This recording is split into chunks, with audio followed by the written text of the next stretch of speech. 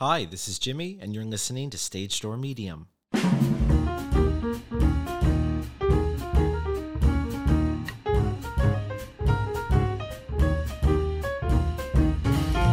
You're listening to Season 1, Episode 1, Unlimited, with Broadway triple threat and star of Wicked, Jennifer DeNoia. All right, hi everyone. Welcome to week 1 of Stage Door Medium. I can't believe this is happening. I'm so excited, and I could pinch myself. We have the incomparable Jenny DeNoia here from Mamma Mia, from Wicked. Hi, how are you? I'm good. How are you? I'm so excited to be here with you. I'm doing well. I'm so excited. The minute we met a couple weeks ago, I was like, this is going to be a good one. I knew it. So, if you were watching at home, so I've got to like brag about her for a second. Jenny is like a true triple threat performer. I saw her back in Wicked in 2013 in Rochester, and then I will definitely. I'm going to pop up that picture on the screen where you're like, yes. Oh my God. You're probably bundled up because it was so cold in Buffalo and Rochester. Like I look so just tired and weathered in that picture, but it is a fun memory. You looked very toasty and just comfortable. No.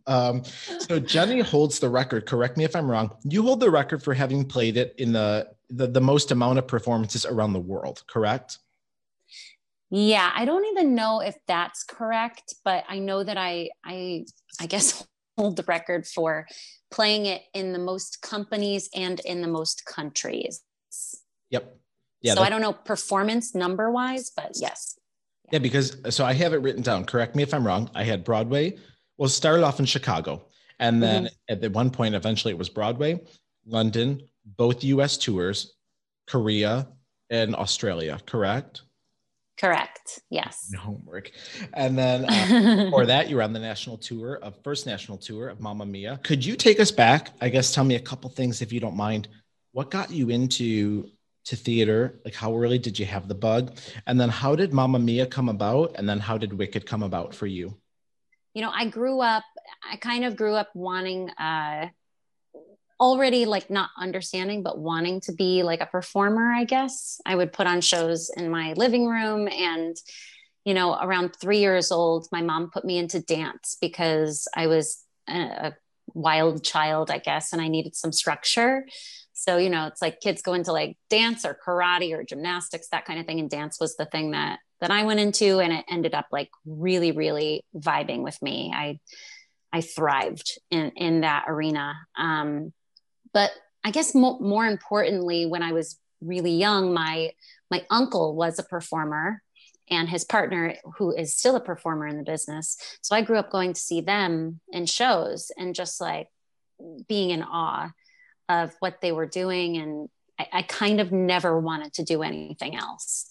So, you know, fast forward past, you know, lots of dance stuff and competitions, and I did a lot of community theater and the high school musicals, and so I decided to go to college as a dance major, and because that's kind of where I was comfortable. I hadn't really started like vocally training at all, and just singing like in choirs. So I was in college for dance, and I did my first freshman year, and then that summer I went to New York City and I did a dance internship at Broadway Dance Center, which is like one of the main dance studios here in the city. And I took like 3 to 4 dance classes a day. I was there all day long, and I was just living my best life. I loved it so, so much. And so I got back to college feeling like I was ready to like take this next step and use everything I'd learned during the summer. And I get back to my sophomore year of college, and September 11th happens. So I've been aged now that you can, you know, count the years from there. But that was like a really huge turning point for me. And I decided after I had my few weeks of sitting inside, scared to go outside, watching just the news, kind of similar to times that we're in right now, I decided to kind of pick myself back up, and I moved to New York. So I moved to New York on December 31st of 2001.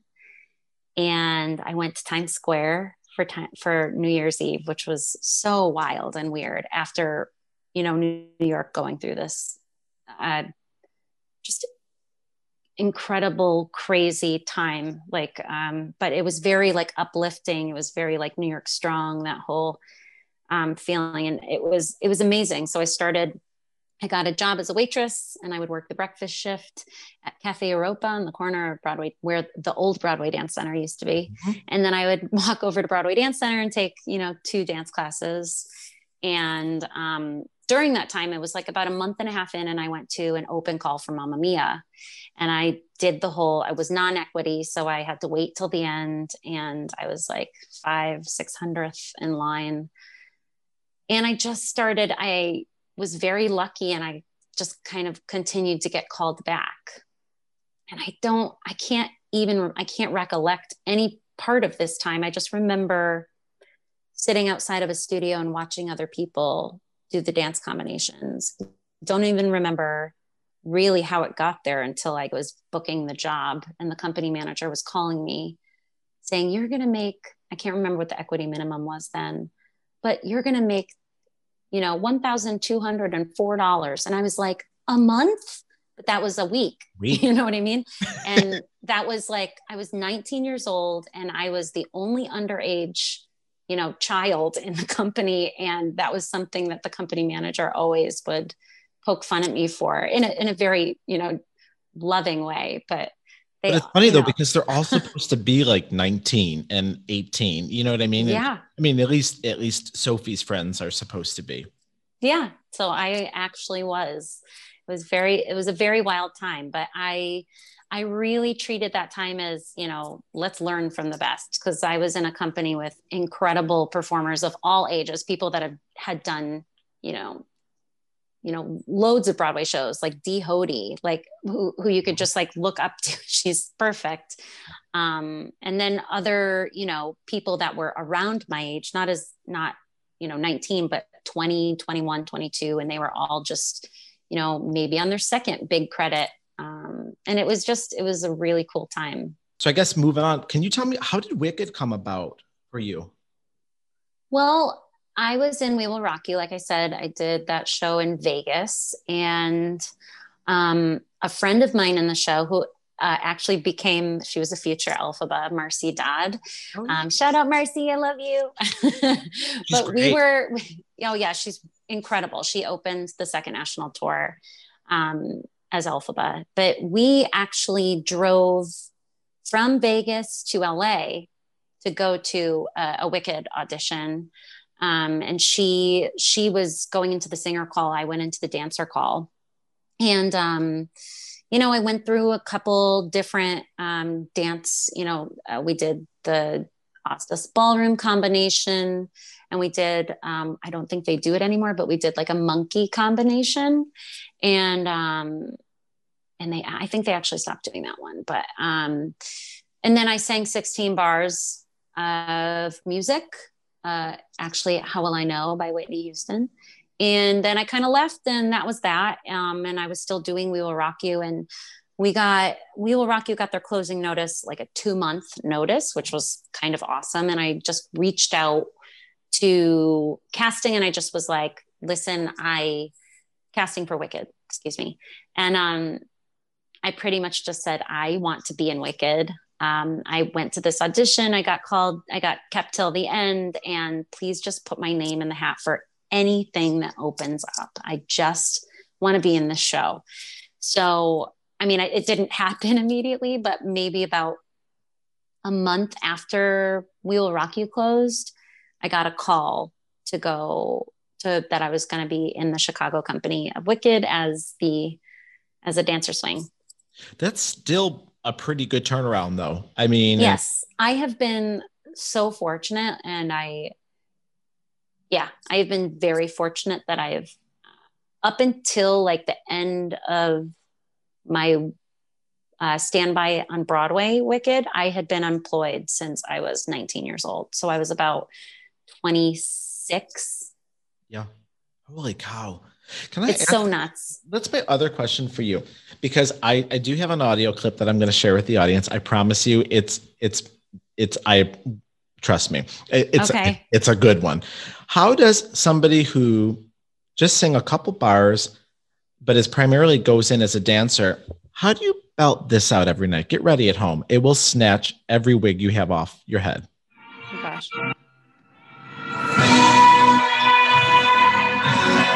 Wait for it.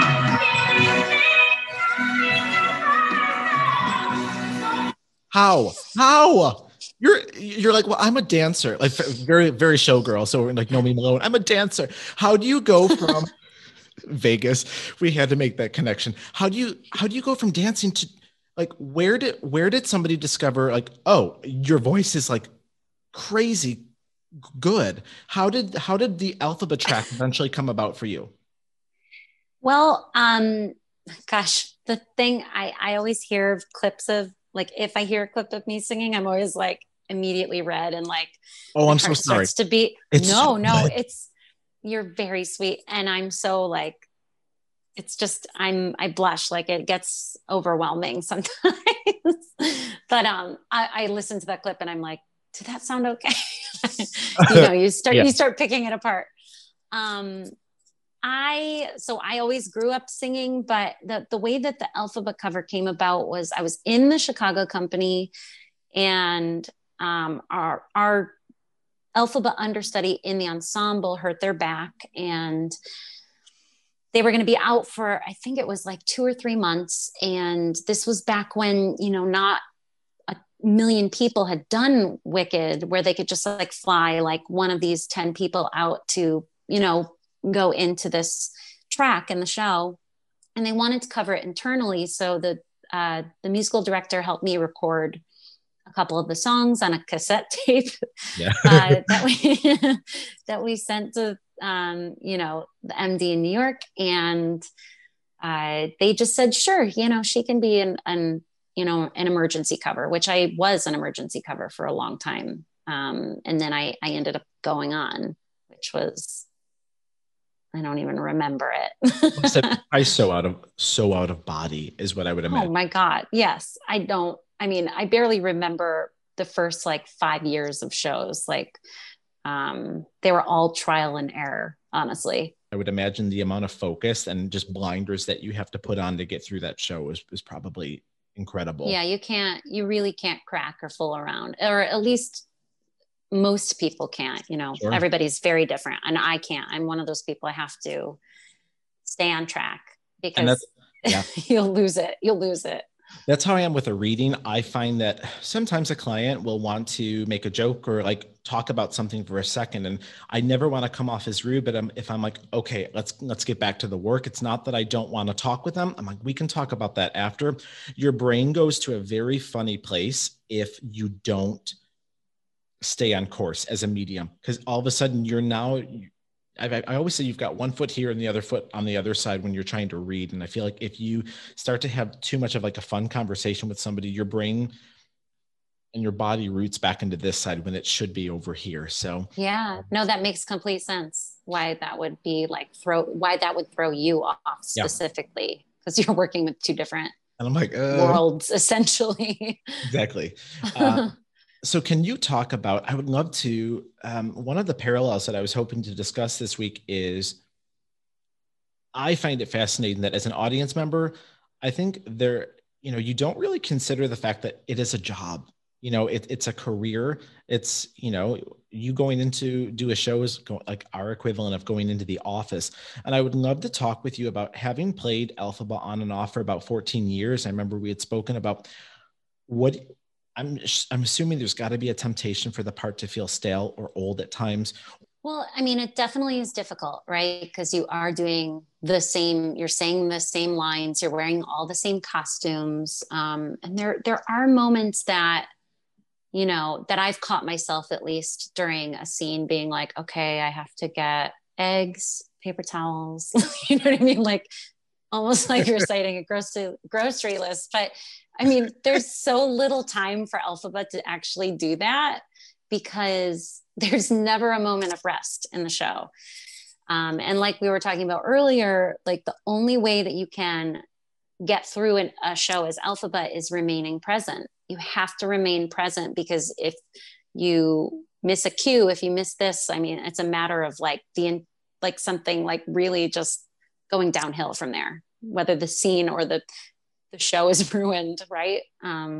So that's a pressure that I feel like all Elphabas kind of carry with them, is that they're one of the women carrying the show, and it's a large weight, and people come to see these iconic moments. Like, that's why they come to see Wicked. So for me personally, that is always in the back of my mind. But also, like I had said before, the first, handful of years I did the show, I was an understudy and then a standby, and always, wishing that I could play the role during this time. But now I look back at it with so much gratitude that I wasn't, because it was trial and error. All of those years where I was really learning these moments and what they meant to me. And also learning the pace of the show, which is the whole other half of how to play Elphaba 8 times a week. There's a lot of incredibly talented humans out there that could bust out like one of the best performances as Elphaba if they went on for one night, right? But playing her 8 times a week is a completely different ball game, not just because of the pace of the show, but because it's mentally draining, and it takes pieces of you away while you're doing this, So weird that you're not to cut. That's literally how I describe mediumship sometimes. If you're not Wow. careful about putting yourself back together and closing down, so to speak, after a reading, you lose little bits and pieces of yourself like that. Mm-hmm. Keep going. I'm sorry. This so no, it's so true, because, and like a lot of performers, not just playing Elphaba, you put pieces of yourself on stage every night. And for me, I really have leaned into using parts of my personal life to either get through moments or to channel certain moments or to really find a way to personally connect. So you're leaving these bits and pieces on stage every single night, 8 times a week. And then you're just doing it over and over and over again. But yeah, I don't know. Like it is a trial and error thing. I've gone through, 6 months to a year of like it really, really working for me and me just like smoothly sailing through. And then I've also gone through some dips where it's too much, and it's good to like step away from the show. So like when people say like, wow, you've been doing this for 14 years. And yes, I have been. And I truly love, and I'm grateful for every moment of it.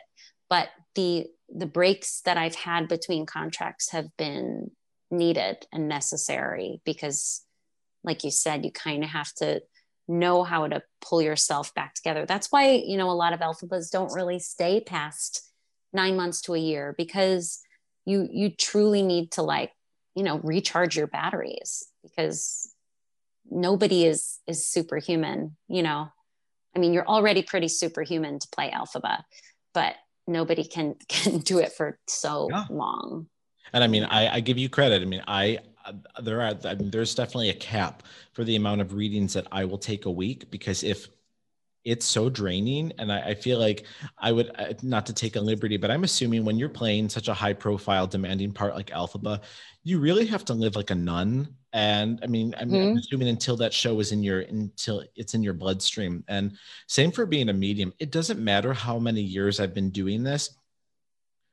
If I know that I have a reading, like when I read you, if I knew that it was at 11 a.m., I was up by like 7:30 prepping for you.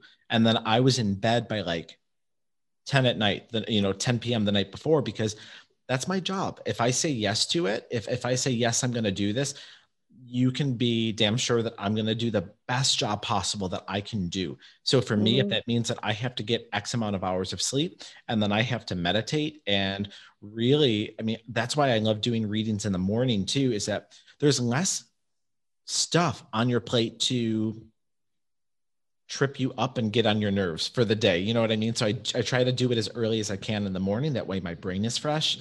What do you determine to be like to make for a bad show for you? And then how do you eventually go, nope, I'm putting the blinders on like you talked about. I'm just going right ahead with the show. Yeah. Well, I mean, I definitely think there's a learning curve to that. Like I get this question a lot, and I think it kind of sits in that same pocket of questions of like, how do you deal with your nerves? How do you, I've had shows where I have sang A Bad Wizard and my whole entire show has just unraveled to the ground. So I claim no way of like having had this like knowing how to do this from the beginning. It's taken years for me to understand that singing a bad note in Wizard and I does not determine, my whole entire show. It also doesn't determine whether I'm a good performer or not.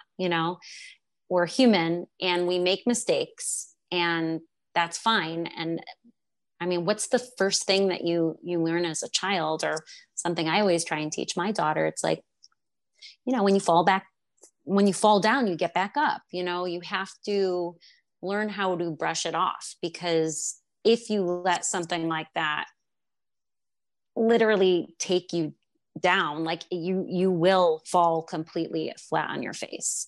So, and especially in the last like 4 or 5 years, I feel like I'm in my mid to late 30s, and I'm, that stuff it's noise at this point, right? Like I did a lot of time in the rest of my life just being even like in middle school and high school, focusing on these very small, like really insignificant things that, worrying about what other people think about me. I think I listened to this podcast the other day and I can't remember who was talking. Oh, it was Aly Raisman. She's an Olympic gymnast, and she was on what's it called, Armchair Expert. That's like one of my favorite podcasts to listen to. And she was just talking about how like she's people pleaser, and how like she would just kind of like conform to what other people wanted just to make them happy, but she like lost herself in that way. And I have dealt with life in that way from the beginning, especially as a performer. We all want to please like the director, the choreographer, whoever we're working with, and for the audience. So you think about, oh, I need to sing this crazy set of notes, I need to do this, and then when you can't do it, or when you fail at doing it, you just like crumble. But I mean, like I said, like there's bigger problems in this world right now, and the fact that I get to step on stage and like live in my dreams and sing all this beautiful music and be in this incredible show, and play this role that so many people can connect with on many different levels, is a gift. So I just try and remind myself every day. I always say to myself, there has to be somebody in this audience who's never seen this show before. I always say that to myself. And the second is, as I say that I am me, like I bring myself to the table, and that's good enough. You know what I mean? And I just stay true and stay present. So it's these reminders that you kind of have to trick yourself into, not trick yourself, but always remind yourself, so that you're like, you're not carrying the weight of the world on your shoulders every moment of the show. I know. I don't know. That was a really long-winded answer. No, it was the most beautiful answer. And there's so many parallels, I think, with when I go into a reading. And I also have to vouch, my husband, sometimes I will beat myself up after a reading. So if I will have somebody, he's nodding right now, like, oh my God. So if I have like, if I bring 4 out of the 5 really heavy hitters for somebody through during a reading, and at the end, I'm like, was there somebody else that you wanted to talk to? And they're like, yeah, I was really hoping for this person as well. If I got 4 out of 5, but not that 5th, I'll beat myself up. And I'm like, what did I do wrong?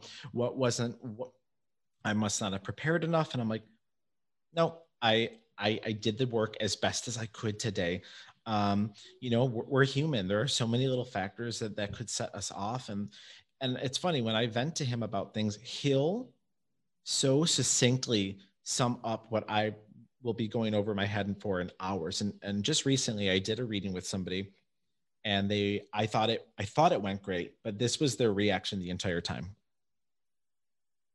Mm-hmm. Yeah, I guess. And like, Oh, it was really like, could you imagine like you're hitting these high Fs during Wicked and you have somebody that's like, uh-huh. And so it bugged me. And the reason where I'm going with this story is he brought up such a great point that I feel like there's so many parallels for both of us. He was like, you can't equate the quality of your work based on the response of the recipient. And it snapped me out of my like pissy mood so quick. And I'm like, you're so right. You know, and I feel like the same. I remember, I forgot who it was. I don't know if it was Diane Paulus. It was her. It was Diane Paulus was doing, I think, a TED talk, and she was talking about how she always reminds her cast, we can't base our worth off of the way an audience received that message or that story tonight.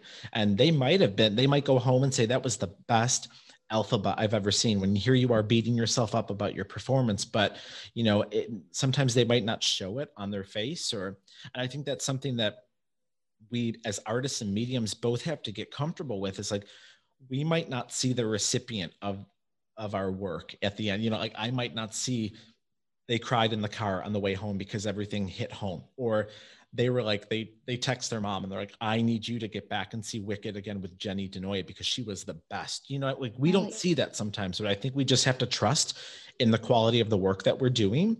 And know that I always say, if you're coming from a good place and as long as you're prepared and you've prepped yourself, like that's all we can do.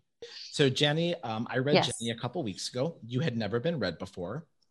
And never. I was wondering, do you feel comfortable? Is there anything you can share from our time together, obviously, that you feel comfortable about, or how was the experience? Yeah. So yes, I've never been read before, but I've always been very open to it and wanting to be read. And I was a little like, I think like most people are a little like, is this real? Like, I don't know. Like, I also like, I don't have a lot of, you know, thankfully I don't have a lot of close people to me that have passed away. So I don't really have that like need to connect, you know. But obviously there are people that I have thought of that I wanted to connect with. But I think with you specifically, we were connected through a mutual good friend of ours, and I trust him like with my life. So I trusted that you were genuine. And from the moment that we spoke to like even just the messaging back and forth, I was like, oh, wow. Like all the hairs kind of like sat up on the back of my neck, especially when we first messaged and you had some people that were already kind of coming forward. And there was so much that was so undeniably true. And there were things that just nobody would ever know. So, you know, our reading was essentially, it was for me, it gave me a major sense of relief, right? Because I feel like in your life, you you ask yourself those questions. Am I doing this right? I don't know what to do, or I'm going through this thing, or, you know, pandemic, or, you know, whatever it is that's happening. And I really walked away with a sense of relief. And it was, I feel like it very much shifted the way that my mind was working, or thinking about things. And then obviously like the personal connections that you had made, I marinated with them too, like over the next like 3 or 4 days. And I was like, oh, I can see that. And I can see that, like, right. Like, that's good. Which I loved so much because, and it also had me asking myself some other questions too. Like, oh, okay, I should probably maybe do this a little differently, or, you know, I don't know. It was positive. It was all very positive. And obviously I won't go into detail, but I loved when I read your grandparents, when I pulled them through, and even the wording on things that your grandfather told me to word things a particular way we don't know as a medium why we're being told to say something a particular way. We're just sometimes, like, and I remember he said, say this verbatim. And so I did. And, it's when we kind of have to get out of our own way and just trust our instincts and say, okay, I'm going to word it this way. And sure enough, I remember when I said it, it hit home with you immediately. There were some really cool things, and they're doing well. We had definite moments where I was like, especially within our messaging back and forth too, like where I went back and reread it like multiple times, because I was like, this is real. Like, wow, like these people out there somewhere get it, or they see me, they're supporting me. There was, like I said, such a sense of just like positive relief. Good. But also I do want to mention what I really loved about the way that you do your thing is the kind of like the opening, I don't know if you'd call it a meditation or a prayer, or just kind of like a thanking of like, here we are, thank you for opening up. And then the like kind of the close down, which is very similar again to like what I would do to prepare for a performance. Sorry, my dog might bark again. That's okay. But that's what I do at the beginning of a performance. I'll kind of like say like a thank you for letting me be here, all the things that I have to remember before I run on stage, but also just like a please keep us safe, that kind of thing. And then you warm down after a show. So it's like, I close down, because it's always starting from a place of gratitude and ending from a place of gratitude. You kind of set the rules for your show, for me, for the reading. I'm only going to allow people in that would have known you, that are good, nice people. And it's funny. I do this little thing right before I meet with a client where I make a list of what I'm grateful for, and I make a list of what I'm stressed out about. So that way I can say I've left it here, and I'm not bringing my own crap with me into the reading. I'm leaving this aspect here. But then I also write, why do I do what I do? Because I think like there's a real tendency for, if not careful, to mediumship, like anything. It can become like a job. It can become tedious and stale if you allow it to. So I feel like you have to remind yourself, like, not everyone gets to play Elphaba. Such a few percentage of women in the world get to play her. Such a few percentage of people really get to tap into this side and relay messages from our loved ones. So it's when you like circle back to that, and it's a very humbling, grounding experience. So yeah. Can I ask you a question? Sure. How does being a medium help you personally? Because I would think like, God, if I was a medium, I'd be able to know all these things and like have like a sense of like relief, or like, does it work on you? Like, does it help you as a human? Like, I don't know. No. Yes and no. It helps me in the big picture, but you bring up a great question, which thank you for asking, because if everyone's watching at home this is our first episode, this is one of the most commonly asked questions or misconceptions about mediums, is that we'll know things for ourselves. We don't. It's a real rarity. Once in a while in a meditation, I can pick up on a family member of mine who's passed. And whenever I get her, I'm like, all right, what do you got for me? Because I know if she's coming through, she wants to relay something. Most of the time, I don't get anything for myself or for my spouse or for my family, because the reason is the temptation would be there to then, if we could do that all the time, we would then have a roadmap of how to do everything and have like this crystal clear, picture perfect life, where I think the real adventure comes into play when obviously a medium's always going to acknowledge free will. So the real fun and the real journey begins when we start to choose, and we can't go, hey, what would you do on this? What would you do on this? Right. About this. My bigger picture, my outlook on life though, is so different being a medium. I think there's certain things I always remind myself of, situations are only temporary. When we get into yucky situations, they're only temporary. We have the choice to change a yucky situation, is usually how I describe it. And, so yeah, I would say that in the immediate here and now, no, I don't get as much, but it changes your outlook.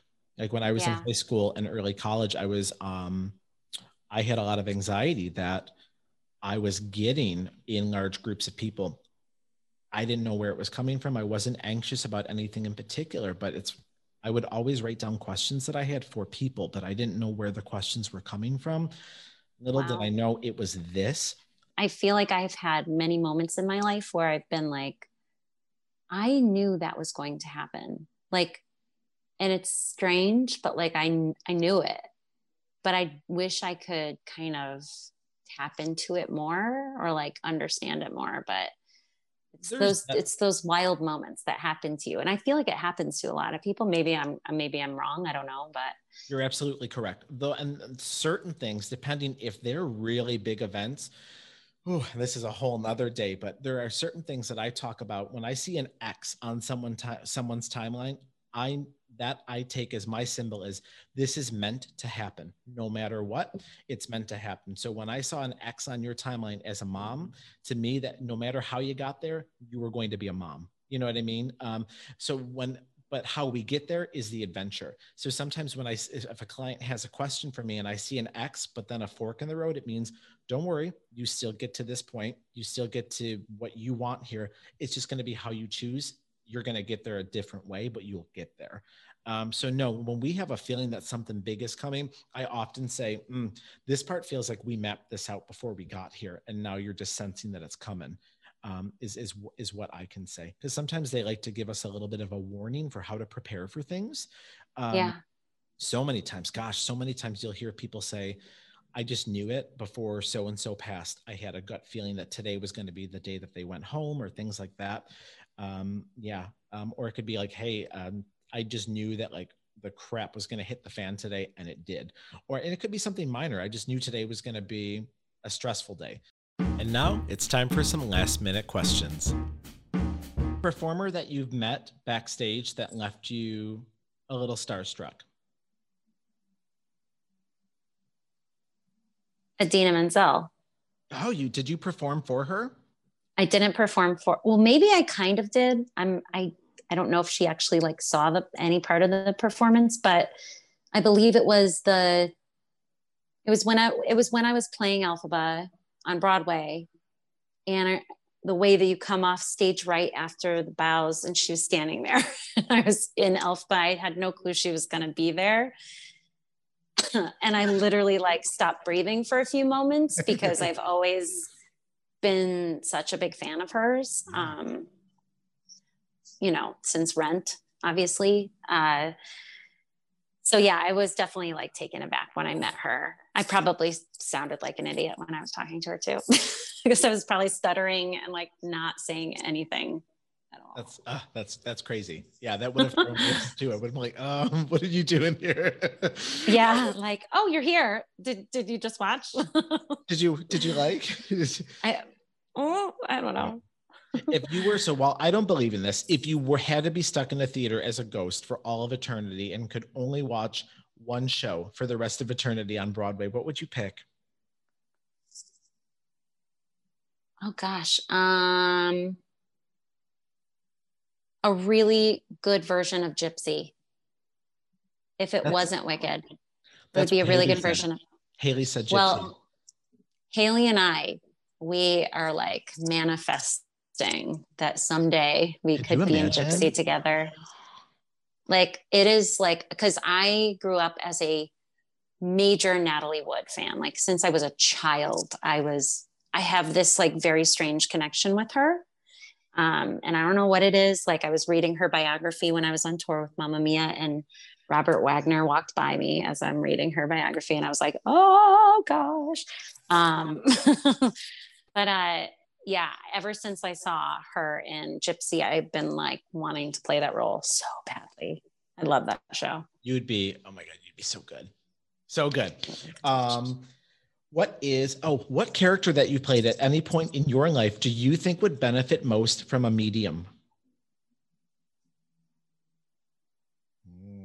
I haven't played many characters in my life besides, I think it would probably be, I covered her for a hot minute, Nessa Rose. Interesting. You'd pick her over Elphaba. Yeah, because I think, like you said, Elphaba is really in touch. you know, even though there's a lot of things she doesn't understand yet, like she's very in touch and like open, and she has a willingness to be open to, you know, hearing a moan happen through the wind and running and going after her sister. Yeah. But like Nessa, I feel like people that are super, and I'm not saying this in any way to like put anybody like down, but I feel like people that are super kind of closed off, or more like they have a very specific view or like only one way of doing something, would really benefit from a medium, because it really does. It truly opens up your perspective of, even if you don't believe in it, like you have to say, gosh, there's possibilities, right? Mm-hmm. Like I'm open, like I'm a full circle. Like I love like what you do. I'm so fascinated by it. And I had an incredible time having my reading with you. And I always have had that, like even watching other mediums practice, like on, you know, television shows, or it's fascinating to me. But I feel like the person that's more closed off could benefit from it. If you were to tap into your psychic tendencies, your gut, what do you think the future of Broadway looks like after this pandemic is over? I think that it's going to look very different, in that more people are going to have voices that are heard in the best way possible. Yes. I don't think we'll be back for some time, sadly, but I do think that when that day comes, it's going to be one of the most glorious days. That live theater, I get like overwhelmed when thinking about it, but I do think that it's going to still be the same, in the sense that it's going to bring the same joys, and it's going to allow people that go to see theater to escape for a couple hours, just like they did before. And I think we have a lot of material to work with and to pull from after this very insane time.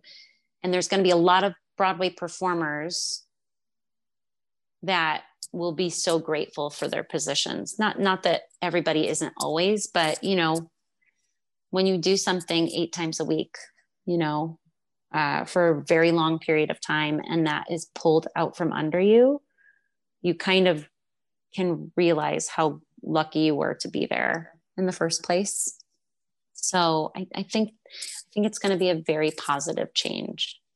I agree. One of the things that I pull up sometimes when I do readings from the Broadway performers is Broadway also feels safer to me coming up.